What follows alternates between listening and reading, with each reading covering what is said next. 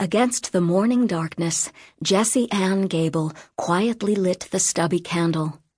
Its feeble light flickered in the mirror while she dressed.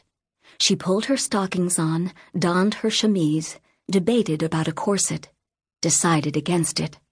She'd make too much noise getting it hooked.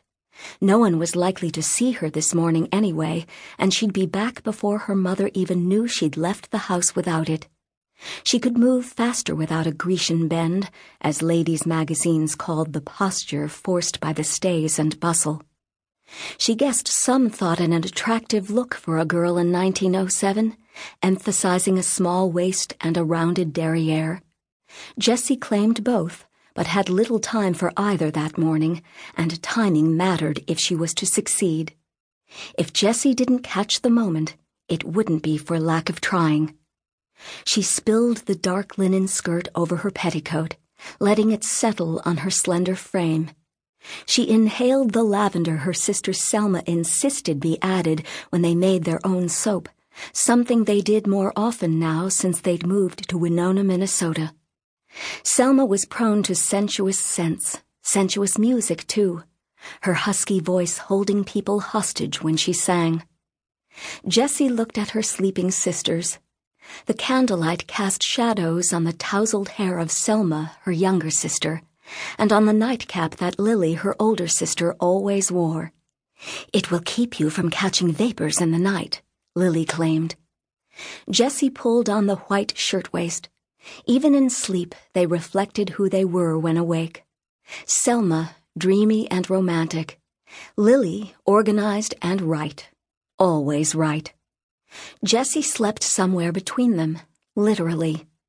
In life, she guessed she had a bit of both of those girls' practices in her. Selma would approve of Jessie's morning goal for its dreamy adventure. Lily wouldn't.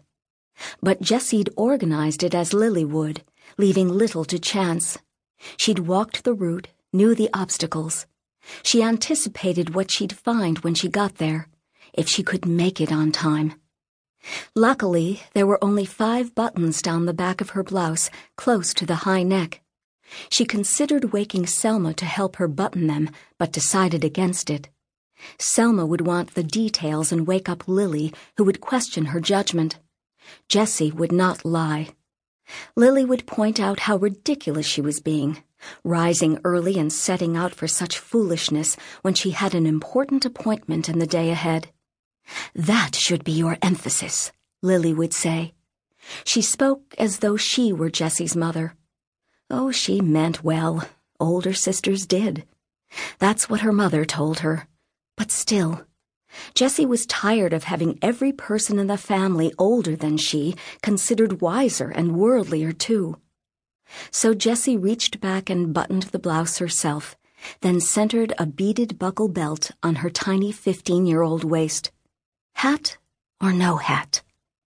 Going out in public without her hat would be too casual. Someone just might question what she was doing, or worse, remember and tell her mother.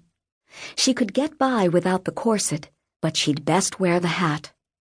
She tossed a shawl around her shoulders, grabbed her shoes, then dropped one by mistake. She held her breath, hoping no one would wake. She blew out the candle and waited. "Jessie?" "Go back to sleep, Selma." "What are you up to?" Jessie moved to her sister's side of the bed and whispered, "Don't wake Lily, all right? It's a secret. Can you keep a secret?" Her sister nodded. "I'm going on an adventure. Can I come too?" "Not this time, but I'll tell you all about it after you get home from school. Just don't tell, please. If Mama asks, just say you don't know, because you don't." "Is it about a beau?" "You read too many of those stories in Woman's Home Companion. No boys, nothing like that." "I better tell Mama." She pushed the quilt back onto the empty space where Jessie had slept. "She won't like you going off by yourself in the night." "No!" Jessie looked at Lily to see if her loud whisper had awakened her. "It's nothing. I'll be back before breakfast." "All right, but you'll tell me everything?" "Everything necessary," Jessie said. Her sister settled back under the quilt, and Jessie picked up her shoe. She'd nearly crippled her adventure before it even started. She tiptoed past Roy's room with special quietness, careful of the oak floor that creaked at a certain place near the head of the stairs. Roy had hearing like their mother's. That woman could tell when any of them squabbled in the bedroom over a hairpiece, even when she was outside in the yard, hanging up clothes on the far side of the house while the wind blew. Sadness bordered Jessie's thoughts of her little brother like a photographic frame.